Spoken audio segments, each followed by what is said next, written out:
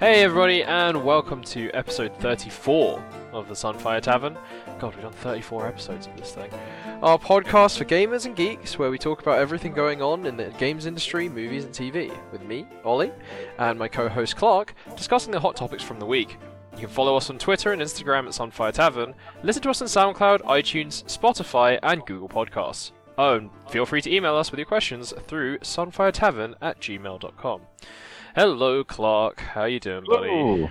I'm good. Well, tired, but good. How are you? Yeah, I'm doing good, man. I'm doing good, Just finished a long day of meetings, and I'm prepared to talk some more for an hour about video games and TV and movies.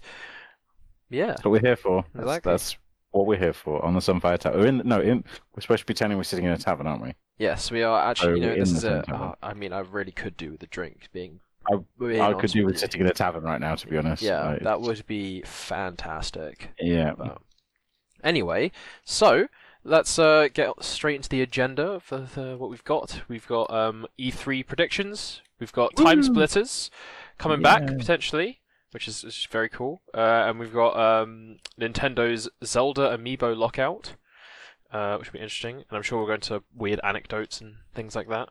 And then we've got the Nostalgia Bite of this week, which is memory cards and the cloudless skies of classic gaming. Wow, that's quite the phrase right there. But yeah, It's so something, isn't it? pardon? It's something, isn't it? That is definitely something. I'm trying to get inventive with how I name the agenda because for the listeners' benefit, I write the agenda each week, and I sometimes write ridiculous things as notes like Nostalgia Bite, memory cards, and the cloudless skies of gaming, or Nintendo sues Bowser, which is a great one. But yeah, so here we are. We're here. We're here. All And right. we're live. So, Clark, what have you been playing and watching this week? So not much has changed this week for me. Like it's been a bit of a hectic week. So when I had time to play, I've played a little bit more like Pokemon because I'm doing for anyone that plays, I've tasked myself with getting all of the evolutions, but all of them with perfect stats. Ooh. So I'm breeding and doing all this kind of stuff now where I'm like effectively just riding a bike around in circles for hours on end, like while I'm sitting in meetings or stuff, and trying to hatch perfect stat Pokemon with like hidden abilities and special inherited abilities and stuff. It's like a weird side project I picked up and I've got quite into it now. I'm quite enjoying doing it. So that's fun.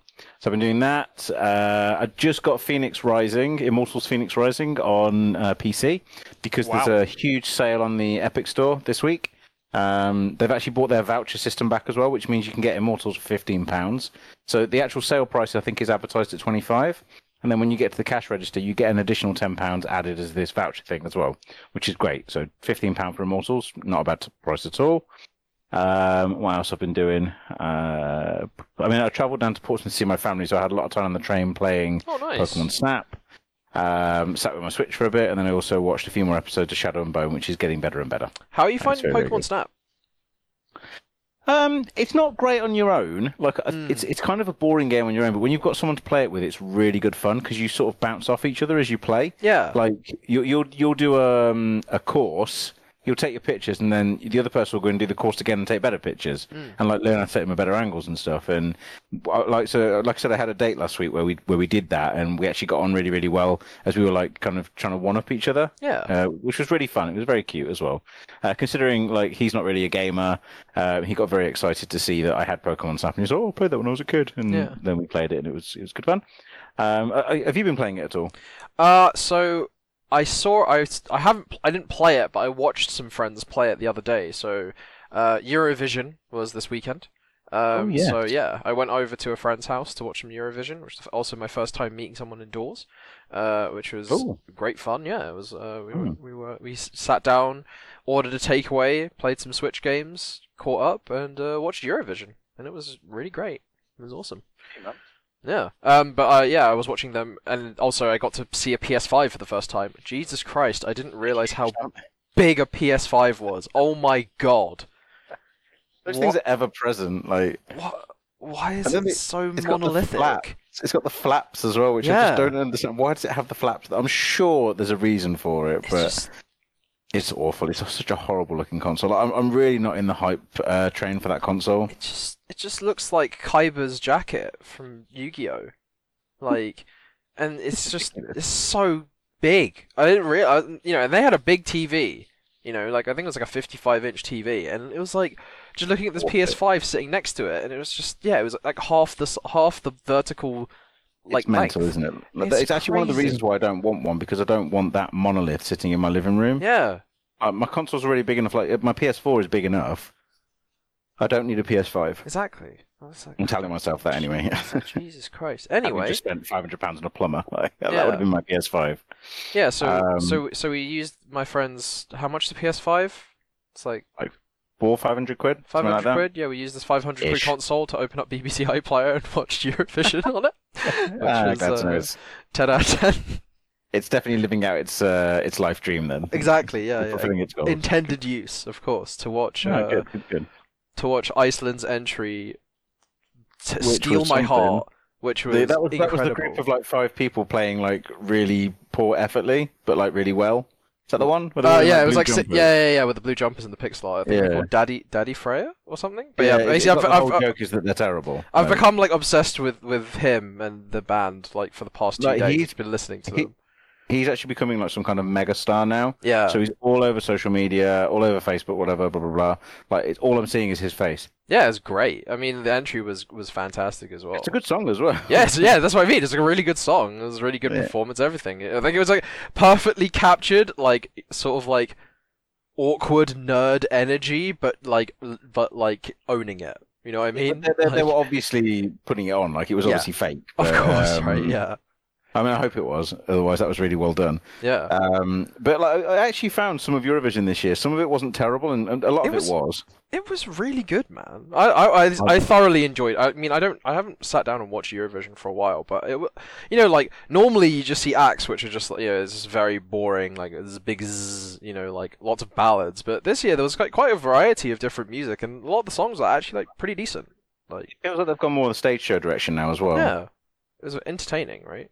It was, although the UK was just Okay. embarrassing. I mean, I we got don't know what literally that was. we got literally 0 points from the judges and 0 points from the audience votes, and I'm not gonna lie, we kind of fucking deserve it. Like, We it was- did, but also it was- don't forget that the scoring system in Eurovision has got nothing to do with the songs. That is true. It is also Eurovision is a political thing. Like it's nothing to do with the music. it is heavily political. Don't get me wrong. Also, yes, It's entirely like political. yeah. I mean, yeah, like. I mean, Israel getting But- votes. Anyway, so so with the UK getting 0 votes, obviously Brexit. But I mean, like, dude, our act was just. It was just so generic and boring. Like the song itself wasn't bad, but it was just because everyone It else was. this year was so good. Like, and No, also, think I the mean, song. So I think the song was bad. I think he had a terrible voice. His clothes didn't fit. yeah, 'Cause he was a big guy, but he was wearing a leather jacket that was like hanging off him in weird places, and it looked odd. yeah. I don't. And like the whole thing just looked like they just kind of pulled him out of the audience like 2 minutes before the show went on. Can you just sing this song? Yeah, I don't, Everyone, you wrote it. Well, I 'Cause don't that wanna was the be whole mean. thing. He wrote it. Like, Yeah. I don't want to be mean to the guy, right? Because obviously, he performed and it was like pretty, it was like, it was average, like He it did, wasn't he did a good bad. performance, and he was also smiling all the way through it as well, which is Yeah. difficult to do. So good on him there. But also, when you are a celebrity or you put yourself out as an entertainer, one of your core objectives is you are putting yourself out there to be judged and rated. Exactly, right? That is part of it. Like, Yeah. it's I mean, that's a thing. you compare that, it was like pretty tame and pretty generic, like pop song, right? And you compare that to like Lithuania, right? You come out with the discotheque song, and it's like I didn't crazy. like this. I didn't like Lithuania though. Like, there was a lot of them that sounded very similar. I was But then again, super it's into it. Eurovision. They're always like hyper trash songs. So Yeah, exactly. Yeah, and you got your generic sort of like lots of sort of like people wearing very sparkly sequin dresses, singing just like some generic pop song. It's like, all right, there whatever. was the woman with all the smoke on the screen behind her, and she kept waving her arms and blowing the smoke away. Yeah. And that was like, what are you doing? Also, Ukraine's performance was literally a boss fight in 3 phases, which I thought was great. And she was the one that came out in the dress, wasn't it? She came out in the mobile dress. Oh no, that was Russia. So okay. Ukraine was the crazy one who had like the Tron lights, like the Tron light discs, and then like there was like loads of like that's trees Ukraine. and stuff, and then there was like dust, and they picked up like random sand and then dropped it, and that was like what powered them up for the next phase of the boss fight, kind of thing. Like, But so some of it was really cool. Like Yeah. the Russian one was the really good example where yeah, that was just great. Yeah. Like, that was entertaining. It was funny, and it was also the dress up really cool as well. So, yeah. It was awesome. But I mean, this being the Eurovision podcast now. I mean, look. You know, we're from the UK. We could talk about Eurovision. I think it's a try big on news thing. this week, so we need to fill some time. Yeah. But what have you been watching and playing this week, Ollie? So Eurovision, obviously that's what I've been watching. I've been watching Castlevania season 3. Sorry, season. I think it's actually season 4. I think I said it was season 3 last week, but it's season 4. That has been thoroughly entertaining. Very much enjoying that. And I'm about 5 episodes into it, which is cool. One of the characters I really liked has done a heel turn, which is always fun. Turn? Yes. What's a heel turn? A heel turn is when you're a good guy, and you go bad. Oh, I call those about faces. Yeah, it's the same thing. Yeah, about Yeah. faces, heel turn. Yeah. Yeah. So, what else? What have I been playing? Oh, there's this great game on Steam. It's just a demo or a pre-release of the game that's come out. It's free. It's called Unbeatable. It's a rhythm Sounds game. hard. Pardon? It sounds hard. Yeah, no. It's a rhythm game, which is why it's called Unbeatable. I mean, actually, it's quite hard in the harder difficulties, but the style of it is like amazing. So it very much evokes sort of like Scott Pilgrim, but like anime aesthetic, and it has the whole like 2D sprite work on a 3D background kind of thing. But in terms of Ooh, like you're selling it to me. yeah, but in terms of like the sort of like music, it's about so far as I can tell, it's about you being in a band. Like you play as a character called Beat, and you're in a band with different musical named characters, and the character designs are super cool, and the way they've done the text and conversations is also very cool. There's only like one sort of like free roam bit in the beginning, and then you just kind of play through songs. But yeah, it's like the music is fantastic, the FX are fantastic, and it's free. So I would say like 100% go download it on Steam. It's called Unbeatable. Already downloading now. Yeah, it's great. So yeah. What else have I been playing? Oh, I started playing Valorant a little bit with some friends. Oh, yeah? It's like a casual way to catch up with some old friends who were looking for a game that wasn't, we wanted to play a shooter, which was like more accessible to a lot more of our friend group, but also like something not too serious. So we're playing like the more like casual game modes in Valorant, which has been quite a lot of fun. And then seeing them learn the game. Very and stuff. serious shooter though. Like it's a Counter-Strike clone. Yeah, it is. It's a serious shooter, but we're playing like so there's the more casual versions of it, and it strikes a nice balance for the people who are like into competitive games but don't want to commit too much time and get too sad of like like playing a full competitive match for like 90 minutes or something like that, kind of thing. So that's been a nice balance. Strike a balance. Oh, and also I have been teaching a friend some fighting games. I got them into a game called Tough Love Arena. It's free to play. You can play it in a browser or on your mobile phone. And it's a sort of like very basic 2D fighter, but it has rollback netcode.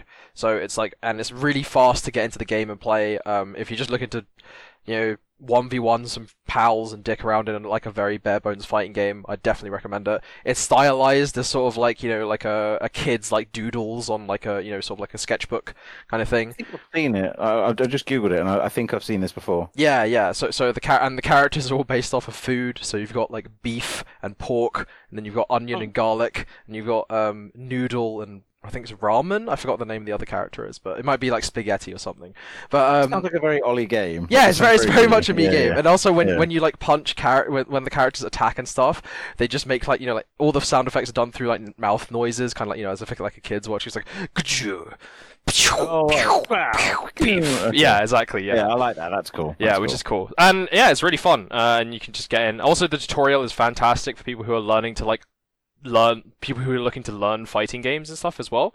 And yeah, I'd say if you have you find another friend who's interested in just dicking around with some fighting games, maybe learning it, I would 100% recommend it as like a very, very easy way to get into, like a very low barrier to entry way to get into fighting games. So yeah, that's Remind us of the name again. Pardon? Remind us of the name again. ToughLoveArena.com. It's on a website. Arena.com. Yeah. Hot take there from Ollie. There you go. Yeah, it's great. And obviously, the usual League of Legends. I feel like I don't really need to say that anymore, but that seems to be... It's the same as me with Pokemon, like it's just become a thing now. Yeah. Actually, no, saying that, just while I'm saying that, I've been playing a lot of Pokemon Go as well, because for some reason that really? game has sucked me back in, and I've been doing the raids. Ah. So, right, I'm gonna have a grumpy old man moan for a second here. All right, here you go. Here's your platform, Clark. Take it. This is where Ollie goes and has a drink. So, the raiding mechanic is where you buy these little like tokens that allow you to remotely raid, yeah? Yep. But you're not guaranteed to get the Pokemon at the end of it. Okay. You're not guaranteed. You have to throw and throw and throw and throw, and you might not get it. So you come out of it with nothing, and then spend $2.99 on literally nothing. That is literally a slot machine, which is being sold to children. And I realized that yesterday, and I was like, "Oh my god, I hate everything about this now." So, like, is it drop? So you're paying. I'm assuming you're paying to enter the raid, right? And then yes, you pay to join the raid. Right, and then at the end of the raid, is it a random chance for you to get the Pokemon? Or... So it's supposedly skill based. Right. So what you do is the raid is you're fighting against the creature you're going to catch. So you pick the raid, and you're like, okay, Xerneas is Eviltal is the one that's currently up at the moment, right? Which is this big flappy red bird thing, and it's one of the legendaries. It's the legendary from Pokemon Y. Right. So you get to the end of the fight, and it's quite hard to beat the fight. And usually you lose like 10 or so Pokemon. They all die, and you have to revive them and whatever. Sorry, they don't die; they faint. And then you have like however well you did in the raid, you get an amount of balls that you can use to throw at the raid boss and try and catch it. And you've got all these different ways of throwing a Pokeball. Like you can spin it and make it curve, or you can throw it up into the center of the circle and get like great and excellent throws and whatever. But I don't think there is any part of it that is actually determined by skill. I think it is purely like you've got so many raid tokens in a week, now you can catch the boss. I think that's how it works. I can't be sure. But I'm really suspicious of this because I haven't bought. You get some of the raid tokens for free, so you get one free every event. And I'm only using the free ones, but I've already of the 3 that I've used, I've lost 1. Okay, I see. So that to me is a gamble. Like it's a gambling system. And I don't like that that's being targeted at children. Like that upsets me immensely. So I was actually having this conversation with my flatmate the other day regarding mobile games and how they monetize sort of power-ups and things like that. So like when you have like in games, you have like consumable power-ups, right? So like here you're saying you have to buy these raid tokens with money and you don't get them back, right? It's a consumable object. That's correct. Yep. Yeah. Like, is it gambling? So this is it. So I guess from what it sounds like what you're saying, it sounds like it is gambling to you, right? I mean, it is. Yeah. Like, I don't think it's borderline either. Like, I think it's pretty clearly gambling. Yeah, I think it's like, when it comes to things like this, I think it's going to be quite contextual. In your case, it does definitely sound like it's gambling, as opposed to like, you're buying a power-up or a tool that you can use to enhance your gameplay, essentially. I guess, yeah, you're kind of like paying for entry to this thing, to the raid experience, in quotation marks, but then it seems like you're not really getting the thing that you're paying for, the thing that you're intending to pay for.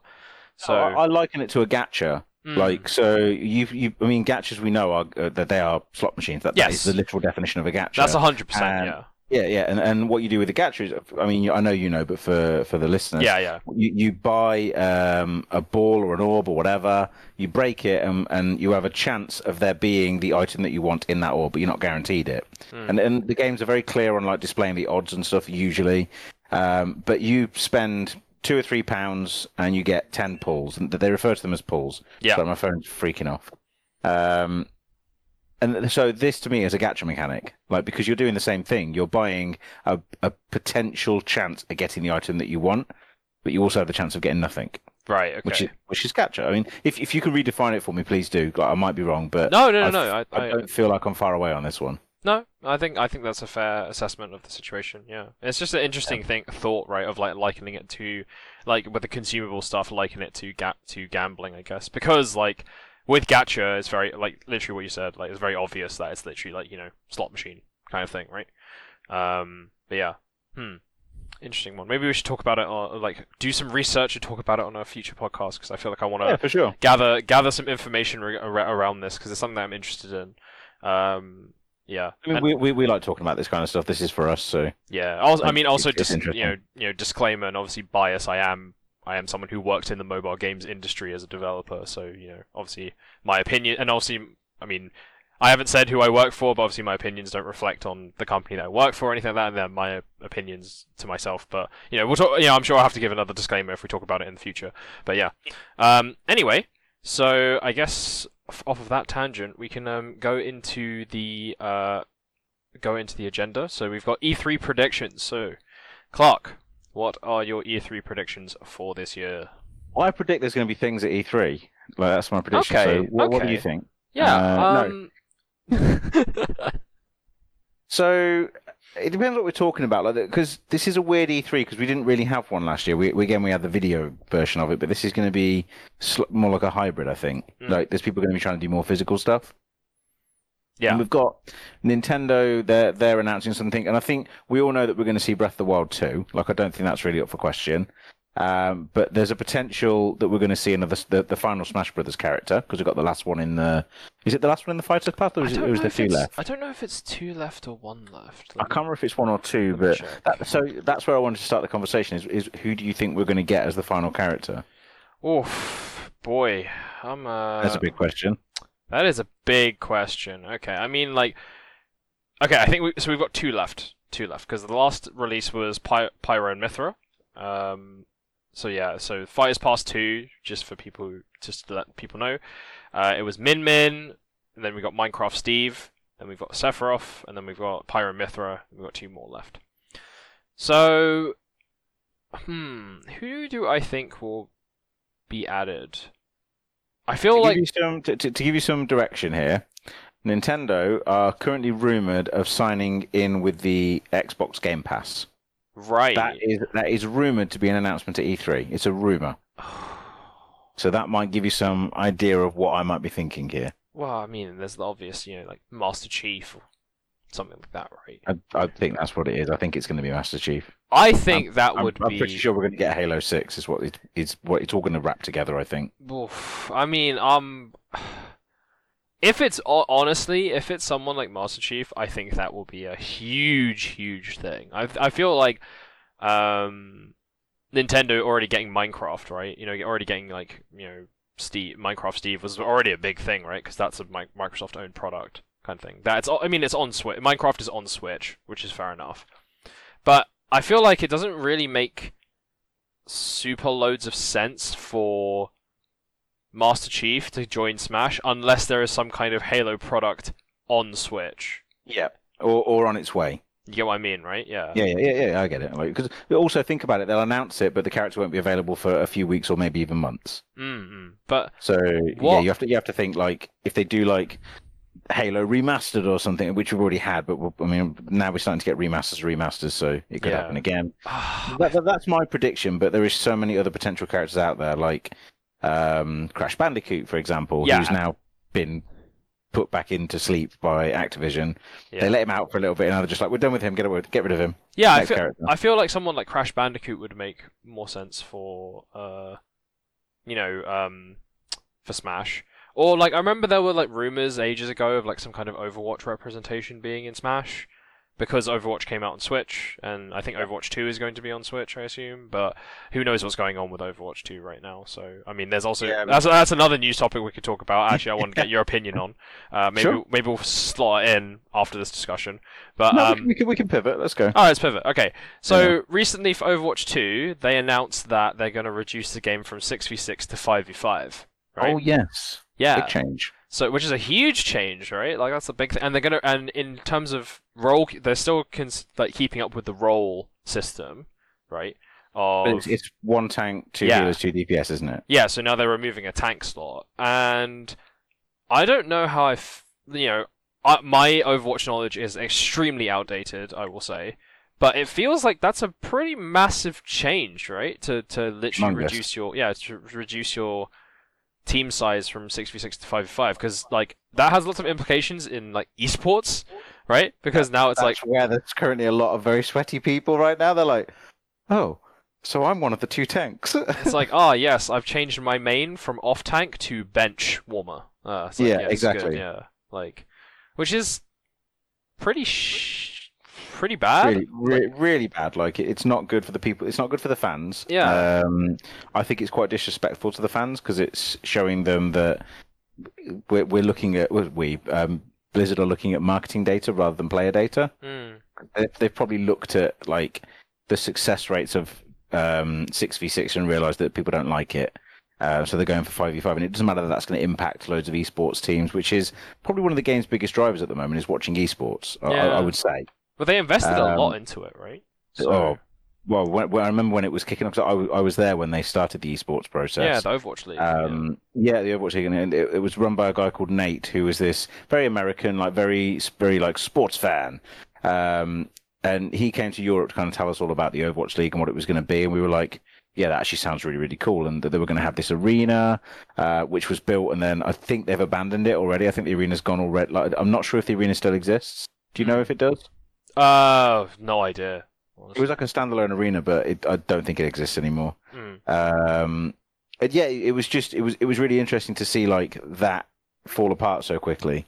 And now, like, so esports was supposed to be this massive billion-dollar industry. It was they were expecting it to be like the NFL of gaming, and I don't think it's really made that much money. Yeah, I don't think esports in general actually makes that much money, especially when you can't attend the events, which is where you make most of your money out of sports. When you bring people to like stadiums and you sell merchandise and hot dogs and God, whatever else you can do. Well, I think it's also quite an ambitious thing. Like, I think this is my personal opinion on when it comes to esports stuff like that. And you're seeing it kind of less nowadays, but there was always this big thing where, for a while in games, where all these companies were trying to launch a game with the intention of it being the next big esport, right? And I think for me, the issue with a lot of these games that do that is that normally a game becomes an esport because it already has a following or some kind of legacy behind it that leads to that, or it's like it becomes an esport because there is a sort of like grassroots community that launches it into an esport, like a successful esport, right? So with Overwatch League, obviously they took a gamble, right, assuming like, oh, this game's going to be popular enough to become an esport, and it was. The game was massively popular, but then in terms of like competitive integrity and stuff like that, they went through massive changes with like role queue and all these other things which changed the fundamental strategy of the game, right? Which means that, even people like me who kind of maybe played Overwatch at launch and then go to watch it now, it's like kind of like, oh well, this game is very different now. Or like, the strategy is very different. Even more so when it becomes 5v5. I know there's the argument that like if you make it 5v5, it's going to be easier to read in terms of like a spectator sport. Easier to follow. Yeah, easier to follow, right? Because there's going to be less team fight craziness.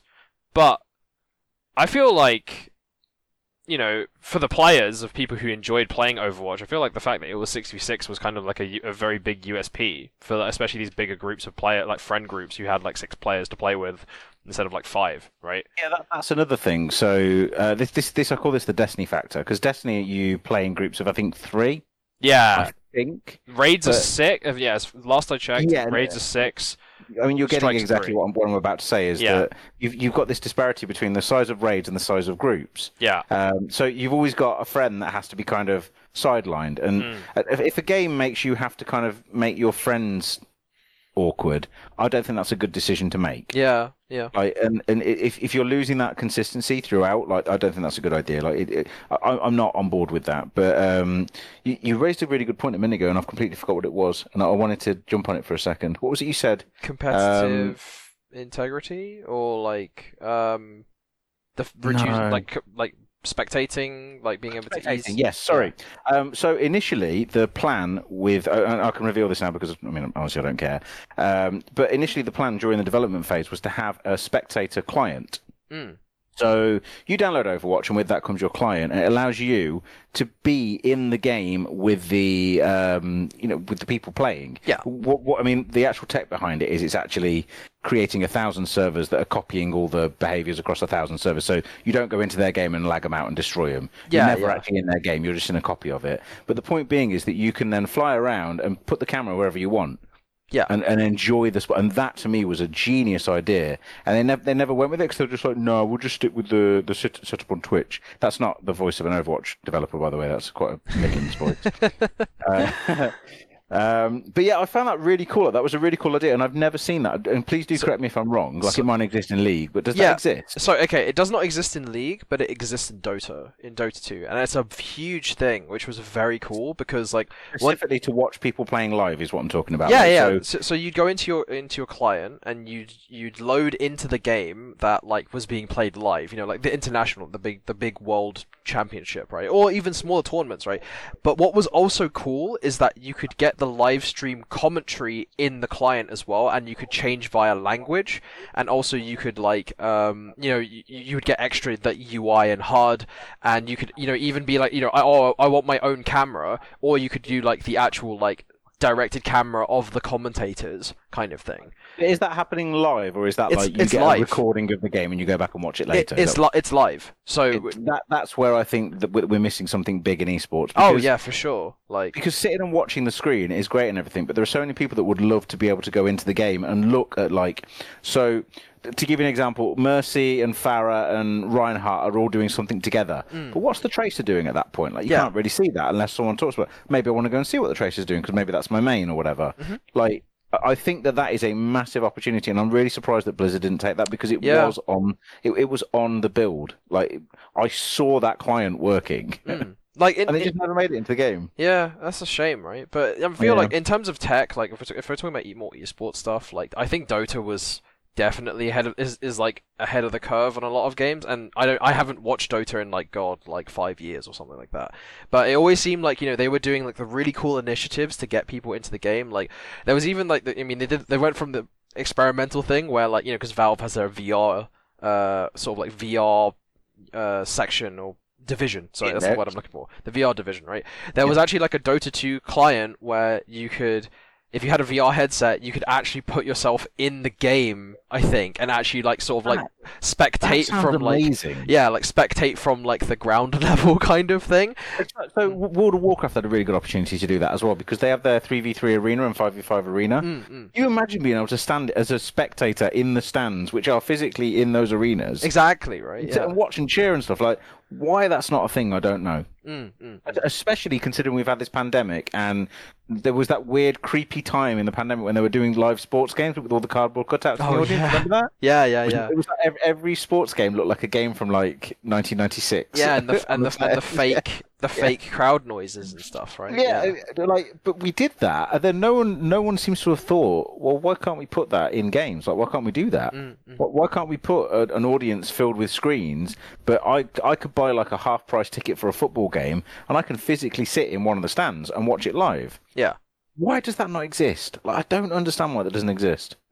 For sure. Mainly because you'd need like 600,000 cameras in a stadium. That's probably why that doesn't exist. Maybe, yeah, that's probably why. That's probably why that doesn't exist. But yeah, and sorry, going back into like Dota and stuff like that. Like they even had like because obviously trying to watch a MOBA or trying to watch Dota or League as someone, if you don't know how they work, is like probably kind of impossible.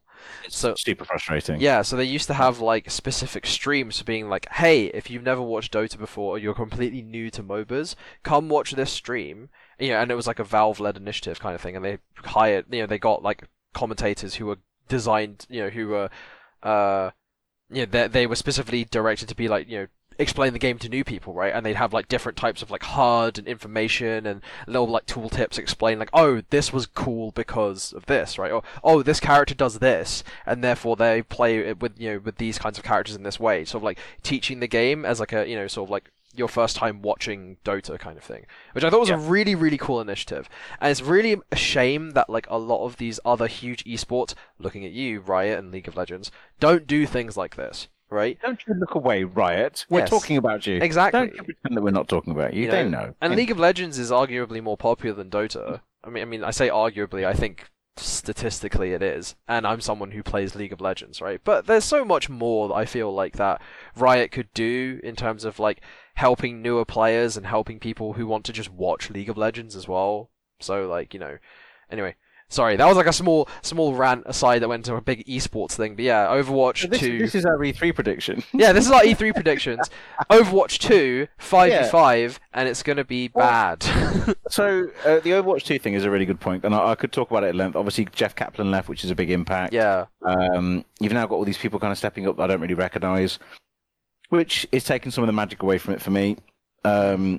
But Overwatch 2 itself, I feel like it's very clear what they're doing with that game. They're turning it more towards the COD model, which is where you're going to get a new Overwatch every year from here on up. But like sold as map packs, effectively. I feel like they should just take it down make more single player. Like they've got a brand, right? They've got a world. I feel like they should like play more into that. But I don't know. I guess it's harder to do than. You also have to keep in mind that there aren't many games companies anymore that are looking to make games that are great games. They're looking to make great monetization platforms. Clark, don't say that. I know it's true, but as someone who works in the games industry as well, but this is the thing. So you could look at mobile games, and I'm not going to call out any company here, but you can look at mobile games, and I don't think anyone starting a mobile game has gone into that going, I want to make the best Match 3 simulator. I want to make the best Puzzle Bop simulator, or whatever. Like they're literally going, these games make billions of dollars. I want billions of dollars. I think. That's fine. That's okay. Like, there's no problem with that if that's what you go in thinking. But if you're standing in front of that game and saying, we want to make the best game experience ever, but you're actually building a game that heavily monetizes and isn't really a good game experience, that's where I have the problem there. Like, yeah. I think I fundamentally agree with you. I feel like it's more nuanced, and there's like obviously different people. Like a team consists of lots of different people with lots of different motivations. Right? And like me and you both worked for a heavily monetizable mobile game, but I would never class myself as someone that obsesses over monetization in a video game. Yeah, I love video games. Like I love them. This is why everyone's just got to run to the indie game market. Yeah, it's why I've left and joined a smaller company. Yeah. But we could get deep into that or whatever, but it's just, I mean, this is why, again, I brought the point up about predicting E3. Like, I'm kind of hoping that we see some innovation this year, because I don't think we've seen that for a while. Yeah, for sure. I mean, I'd be really interested to see if they, like, Sony and others, like, sort of third-party studios, when they develop things for PS5, like, this is it, like, sell me on a PS5, Sony. Don't forget, Sony aren't at E3 this year. Oh, well, there you go. Okay, don't sell me on a PS5 then. So you're not getting sold on a PS5? So, no, but in terms of, like, next-gen consoles, even, like, Xbox Series X, right, I'm just really not sold on the next gen yet. Like, there's no game I've seen which has been, like, oh, that's a console, seller for me kind of thing, right? Well, I'm just looking at the companies that are there now, and you've got. I'll very quickly read through them to give you an idea, and this might help you think of what might be coming out. You've got Nintendo, Xbox, Ubisoft, Square Enix, Verizon, for some reason, Verizon, T2, Capcom, Warner Brothers, Sega, Bandai Namco, Gearbox, Marvelous Xseed Games, never heard of those, Mythical, Xseed, Freedom Games, NetEase, Turtle Beach, Otterbox, DVSI, and Binge. Right. Those are the companies and then obviously you've got your gaming support companies such as IGN, PC Gamer, Polygon, blah, blah, blah. They're there as well. So those are who are exhibiting at E3. So, I mean, let's do a quick run around of the bigger ones. So Nintendo, what do you think Nintendo's biggest thing next to Breath of the Wild is going to be? Because we know Breath of the Wild 2 is going to be announced. I feel like the things that they announced before that they haven't shown yet. So there's Bayonetta 3. Did Bayonetta 3 come out? I don't know. It could have come out or it could never have been finished. I don't know. Anyway. We're in a weird limbo there. Yeah, so there's Bayonetta 3, there's the new Metroid game. I feel like they could probably do some Animal Crossing. They'll probably show off some Animal Crossing DLC, let's be real. I hope they do something cool with they show off some cool new tech or something like, like maybe like a new Ring Fit game. Because I feel like they've sold a lot of the physical units of Ring Fit. They really did. Yeah, so I feel like they could do like a Ring Fit 2 or something like that. Maybe not Ring Fit 2, but like a new game that uses that. Or like a two-player one where it's two rings welded together, and you and your partner have to be like an inch apart the entire time and do your workouts. I think that'd be cool. That sounds perfect for Corona. Sounds great. It sounds excellent. Wonderful. Yep. I should be in game development. Oh yeah. Shit, I am. Clock, cut that. We're gonna. Write it down. Cut that bit out. Yeah. So the next one. So you think it's going to be Ring Fit? I'm going to say my bet here is I think because we've got the Zelda's 35th anniversary coming up. I think we're getting Wind Waker HD on Switch. I mean, I'd love that. But... Nintendo, you cowards, if you're listening to me, stop teasing us with crap that we don't want. Like, Skyward Sword, yes, okay, is a fine Zelda game. It's not the best Zelda game. I don't want it. Give me Wind Waker, please, or else. And that also brings me to the point of the amiibo. I can mention this very briefly because it's actually quite a short point. All right, go on. But they've just announced, because obviously the Skyward Sword remaster is a little bit troubled because, again, it's not selling well and people don't really want it. Because it's, let's be honest, it's not the best Zelda game. It's not great if you've played it. It's not. It's boring. So what they've done is they've announced a feature locked to the amiibo that makes the game playable. You can teleport back and forth from the lowland to the upland anywhere on the map, anywhere in the world at all, if you've got the Zelda amiibo. What? You can't if you don't have it. Why? I mean, that to me is a huge gameplay feature that is locked to a piece of like physical DLC. So you can do that in the game, but only at set points. So there's like statues around the map that you can do it at. But with this amiibo, you can do it from absolutely anywhere and go back to the point that you teleported from. So you teleport up, and then you teleport straight back down if you want to, or you can run around and do other stuff. I mean, what do you think about that? That's a paywall DLC to me. I don't know if you agree there. Well, okay, I have several thoughts on this. First question: why? Like, what? Why would you put this on an amiibo kind of thing? My question being the same. And like, I mean, it's a weird thing to paywall, right? But also, too, I don't know enough about. I don't know. It's been a long time since I played Skyward Sword. Like, the gameplay ramifications of this, or like the game's like can you now like use this to like, sort of, what's the word for it? Sequence break the game? Like, isn't this gonna break the game? Like, if you can like teleport in certain ways, like, surely this like can break the game in interesting ways. I'm sure it'll be restricted so you can't break the game. It will probably allow you to complete the game quicker. Yeah, exactly. That was my third point, which is like, aren't speedrunners going to be like, well, this changes things?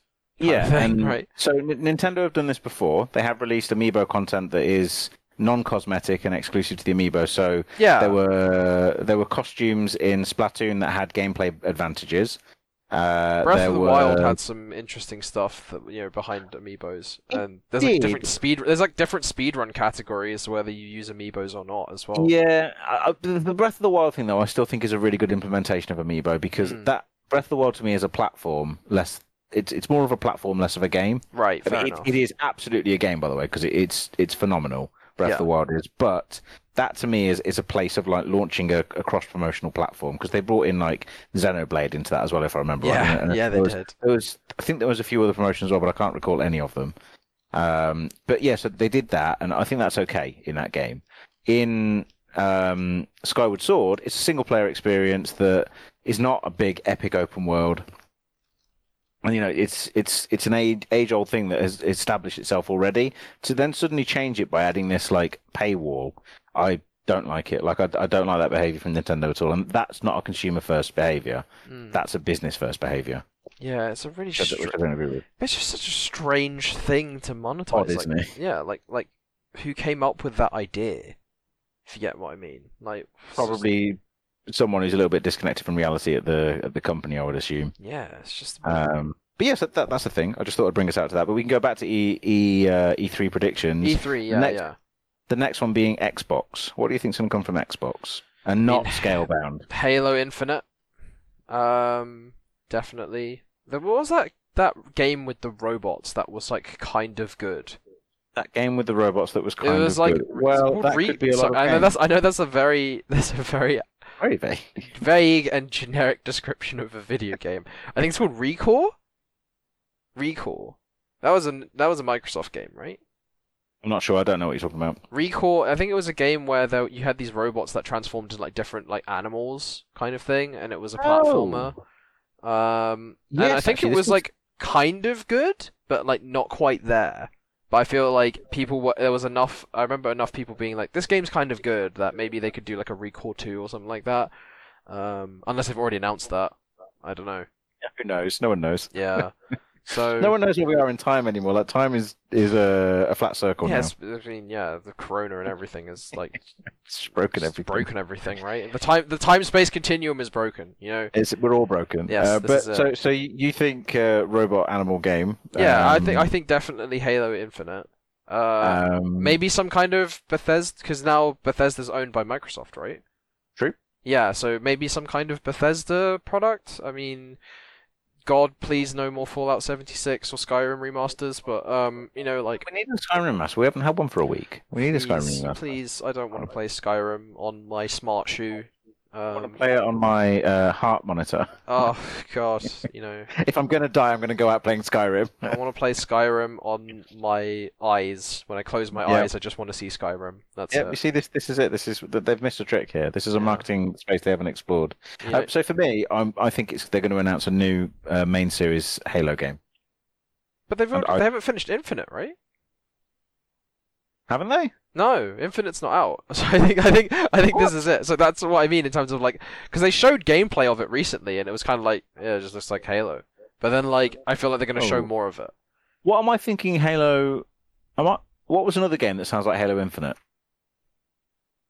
Reach. I'm thinking of Reach. Yeah, because there was. I genuinely thought I was like, Infinite's out. It's been out for years. No, no, Reach. Yeah, Halo Reach. I'm an idiot. Yeah, Halo Infinite is the next mainline Halo game.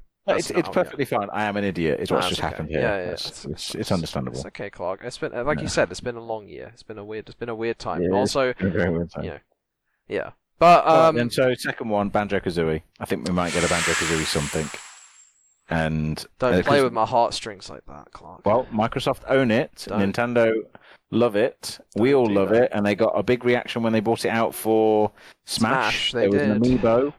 Rare have been not. They've been kind of quiet. Like, I think it might be coming. I think we're gonna have a Banjo-Kazooie remaster. I mean, okay, we need it. Remaster I need it. or new game, like Banjo 3 or like Banjo-Kazooie HD. I think we're gonna get a remaster of the first two games. It's low hanging fruit for them. Like, it's an easy one. Okay. When you say remaster, do you mean like, oh, we just did up the graphics, or is it like No, I mean a full remake, like a Spyro? Yep. Like a Spyro kind of deal. Yes. Now, do you want to hear my logic though? Right.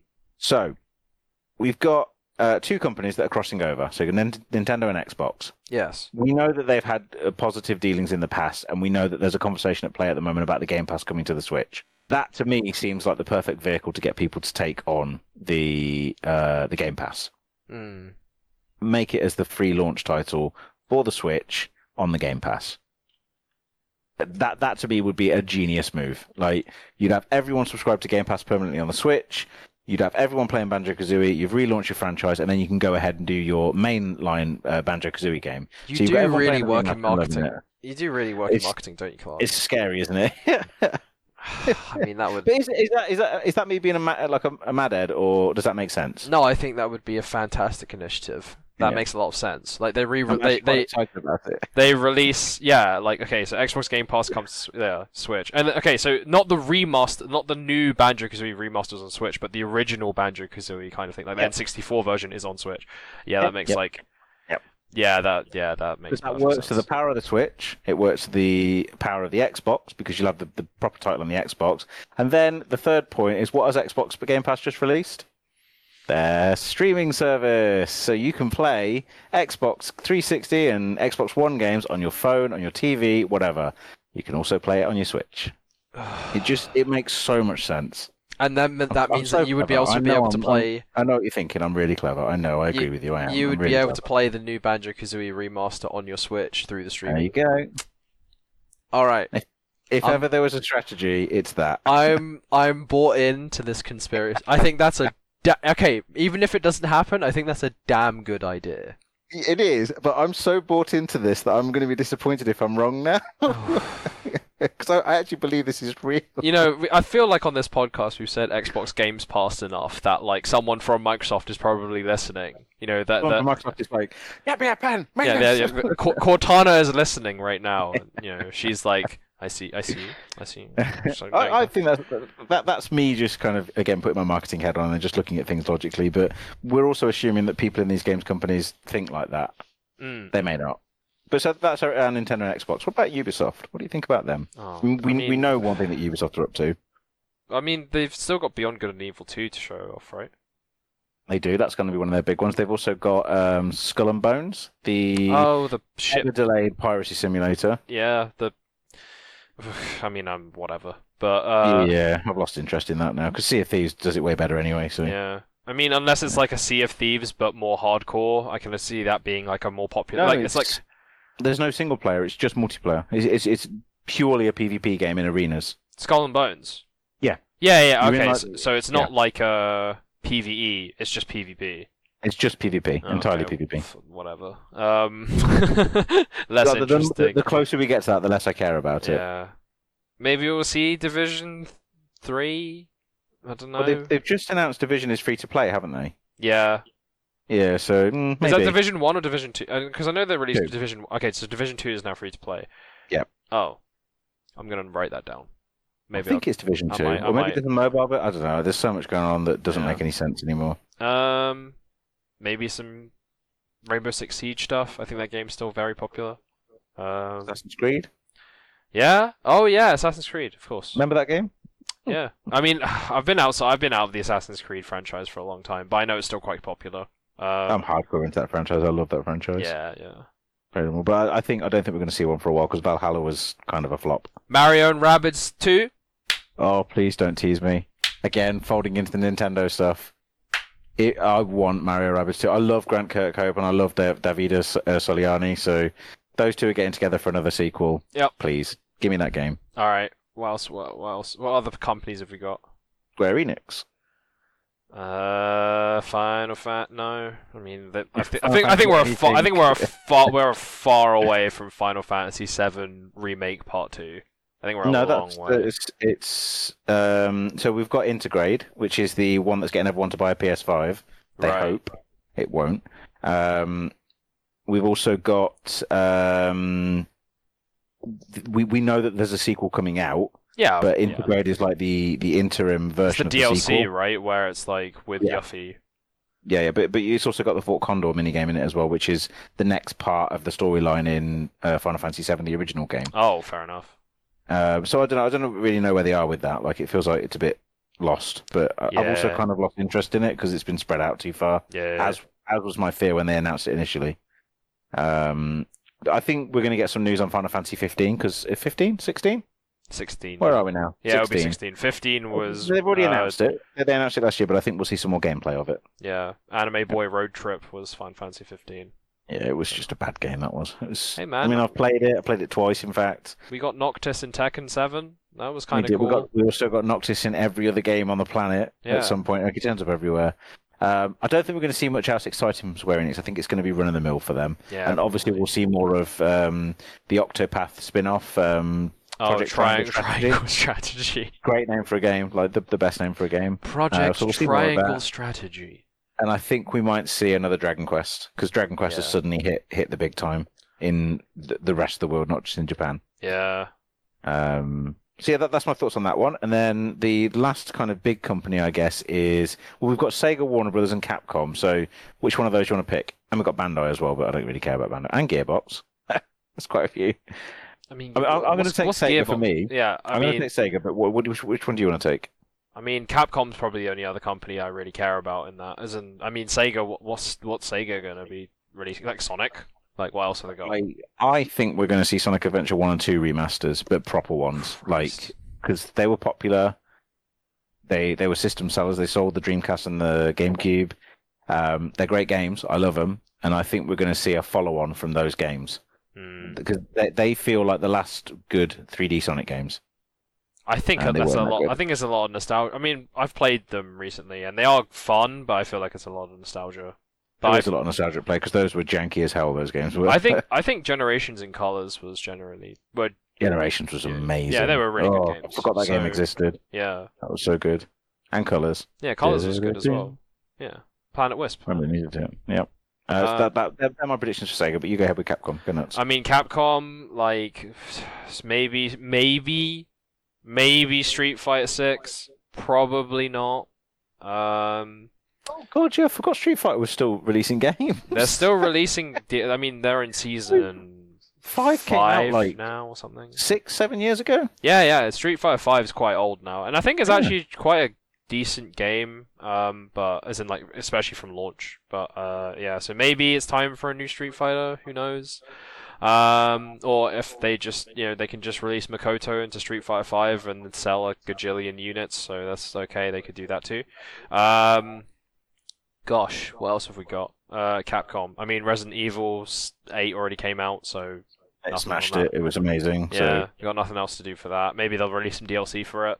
I don't know. Did they do DLC for 7? I think they did, right? I think there was what. I mean, don't quote me because I didn't play 7. Yeah. I couldn't get past the first bit, but I think they did. Yeah. So probably maybe some DLC for 8.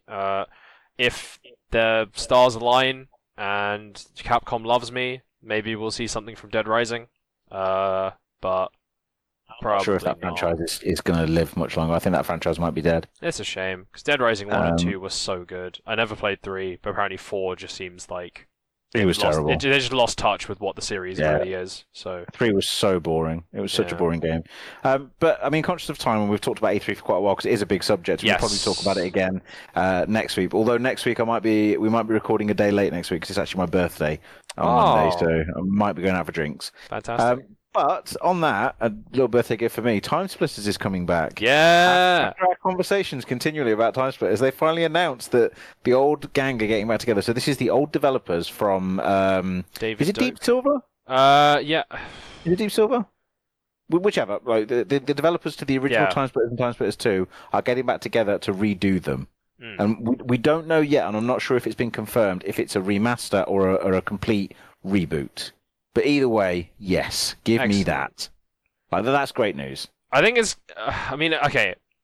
I think it's gonna be really difficult to live up to the old sort of like Time Splitters games. I mean, they could probably do like some interesting story and stuff like that. But in terms of like the jokes and the campiness of Time Splitters, I feel like that's gonna be kind of yeah. That's what I mean. I don't think it's aged very well. So like I mean, those games were really sexist. Oh yeah, horribly sexist. So like we'll see if they can reimagine Time Splitters for like a modern day audience kind of thing, and see if they can get it popular with like like newer gaming audiences, like not just us old folk who grew up with Time Splitters. But that would be interesting to see because I love I loved Time Splitters, but I feel like also like arena shooters like that are not like super popular anymore. So yeah, we'll see. Just add the map maker again, and then let people actually share maps this time with like an online map service. I think it's going to be great. Like I'm excited to see Time Splitters again because that's a game I haven't revisited, and it exists purely in my nostalgia. But I'm hoping when it does come back that it's what I remember it being. Like, but it probably won't be because nothing ever is. Honestly, like they do a Time Splitters style map maker and then release it with like some kind of online, like make that better. Release it with like some kind of online portal. I can imagine like the memes and the things that come out of that could make it quite popular. But it's kind of like Fortnite's creative mode. But I feel like in Fortnite's creative mode, you can't really make like story things or make like campaign single player objective based kind of things, right? So or maybe you can. I don't know. But yeah, I'll be interested to see. That's like one of the main selling points of Time Splitters to me. So, yeah, we'll see what they do with that. But excited nonetheless. So, yeah, it's exciting that one. Like I'm into that one. What was my next point? I've lost my thing. We already went. So we can finish off with the nostalgia bite. We did the Zelda things. Yeah, we'll go on to our section, nostalgia bite, which is memory cards and the cloudless skies of classic gaming. Which, to give you an idea of what that actually means, is that not you, I mean the listeners, because you probably understand what I'm talking about. But back in the old days of PlayStation 1 and Dreamcast and all those kind of things, you didn't have an online storage system. You didn't even have online. You had big plastic squares and rectangles that you'd shove into your controllers or into your system that would have blocks on them, and you would only have so many. So the PlayStation ones had 15 blocks, I think. The Dreamcast, I think, had 256 bytes or something like that, which you had to fill up with your memory space. And then the PlayStation 2 had, again, I think it was megabytes. I think it was like 8 meg. 8 meg? Yeah. GameCube had memory cards as well, and it did. Yes, it did. You're right. And the N64 had the memory packs, but they plugged into the controller, which was nuts. Which shared a spot with Rumble Pack. The Rumble Pack. Thank you. It was a weird time because saving obviously is one of those things now that we sort of take for granted because it just happens in the background most of the time. You don't have to stop and save unless you're playing something like Dark Souls or I can't think of a game where saving is. Final Fantasy actually are perfect examples of this. Up to a certain Final Fantasy, you would have to go to a save point every time you wanted to save your game. Hmm. But now, like, saving is just happening all the time, and it's being uploaded to the cloud. So if you change consoles or you go to a friend's place, you just download your save, you click on a button, and you're back where you were. It's great. Whereas traditionally, so we would have to take a memory card around to our friend's place to carry on, and there was always the there's always the possibility they could get erased or lost, corrupted. or a dog would eat it or corrupted or whatever. I used to have a 256-page PlayStation 1 memory card, which obviously is not going to work properly because that just sounds awful. And it was 256 memory cards in one, and it just never stored the data. So like, I saved my Final Fantasy VII save onto that, and it was gone within minutes. Yep. It just forgot where it was and lost it. But yeah, it was a strange time for gaming, and there was a lot of, I don't know. Tell me about your experience with memory cards. I have two great story anecdotes, and I apologize to my family, my cousins for this. But basically, when we were younger, me and my cousins used to play a lot of Final Fantasy Crystal Chronicles and what's the other game? Phantasy Star Online on GameCube.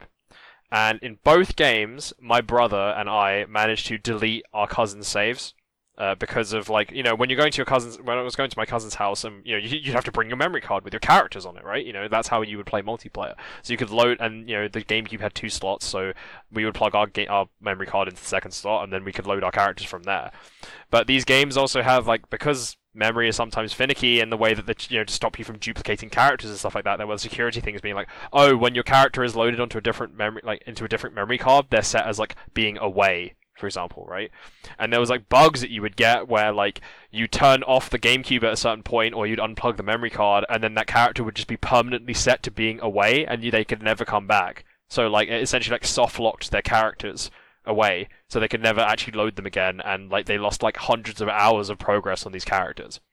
And it's just like that's like such a that's such an old school thing, right? Of like, you know, like having to take a memory card to your cousin's house to play the game with them, right? Or, you know, just delete, even just the idea of, basically not having cloud save backups, so you just delete people's saves and that's it. Your progress is just gone, like straight up. Or like, you know, corrupting saves and things like that. Like game enders, really. Like, honestly.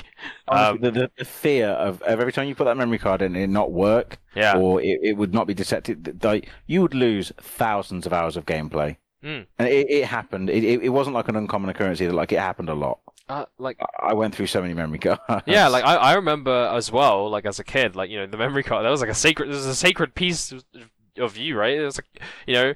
That was like the most valuable thing I had, my save data in games. I remember my friends used to come over to my house, and then to tease me or to like rile me up, they would like steal my memory card and then run away, kind of thing. You know, like be like, oh, I'm just gonna steal your memory card and take it home, and then you won't get it back. You know, it's kind of like tease me and bully me, and it used to get me really angry because I was like, oh my god, those are my games, dude. I don't want to start again. I don't want to play through this like Toy Story Buzz Lightyear game from level 1 again. Like, what the hell?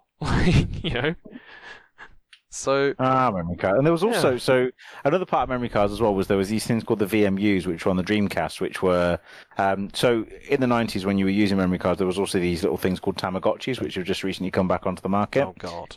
And VMUs were effectively the same thing. It was ways of, you would save onto your memory card, we'll call it a memory card to start with, and then when you take it out of the console and go to school or whatever, you'd be able to interact with like a little character in the save file. And like, so the perfect example was the Chows in Sonic Adventure. Oh yeah, man. You'd drop it into your VMU and take it around with you, and you'd grow the Chow, like, and then you put it back into the console when you get back home, and it's grown, like it's evolved or whatever, and it was great. But they were great.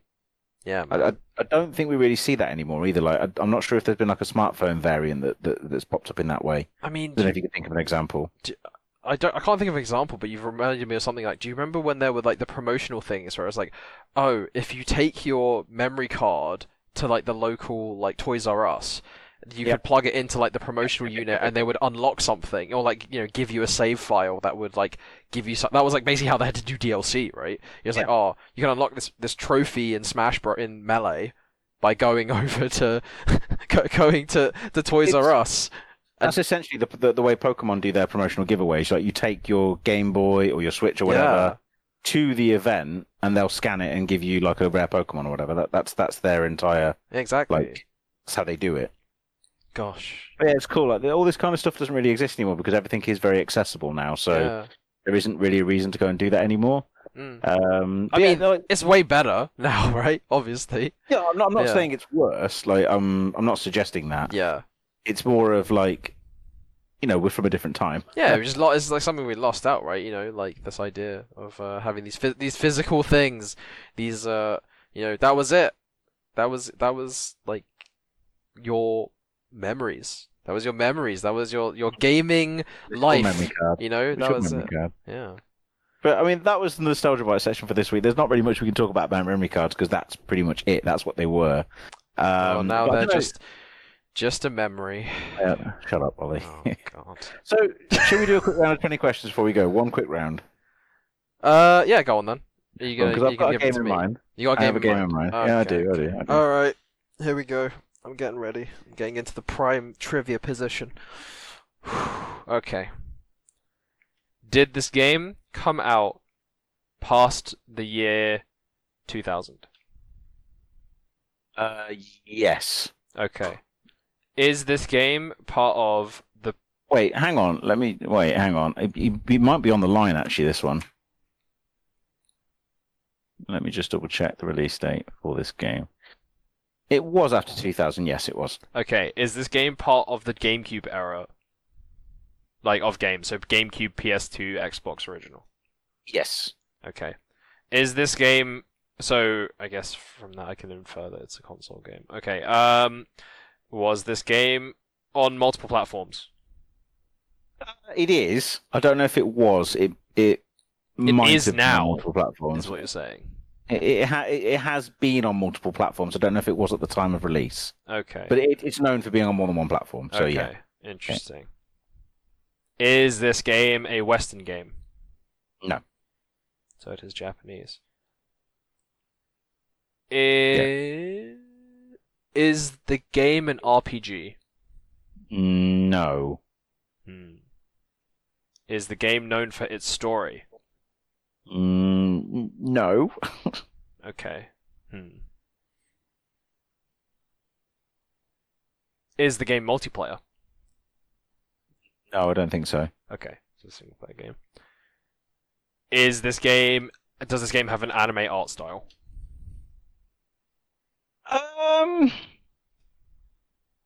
Not really. No. Okay. That's a hard question. Okay. I would say no, but you could argue also yes. Is this game 3D? Yes. Okay.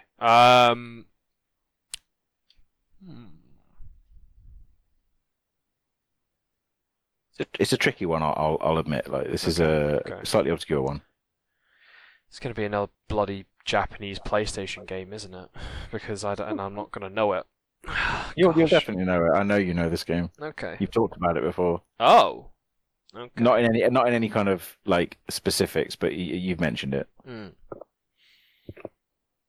Does this game involve robots? There are robots, but I wouldn't say it's the central focus of the game. Okay. So, ish. I mean, there are robots at some points. Okay.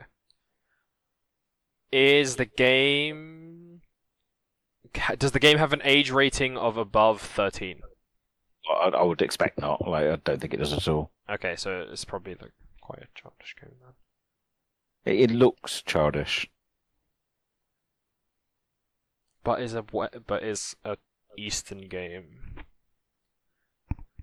That's like, and it's not an RPG. No. Huh. Okay. This is gonna be difficult, isn't it? Mm-hmm. Is the main character human? No,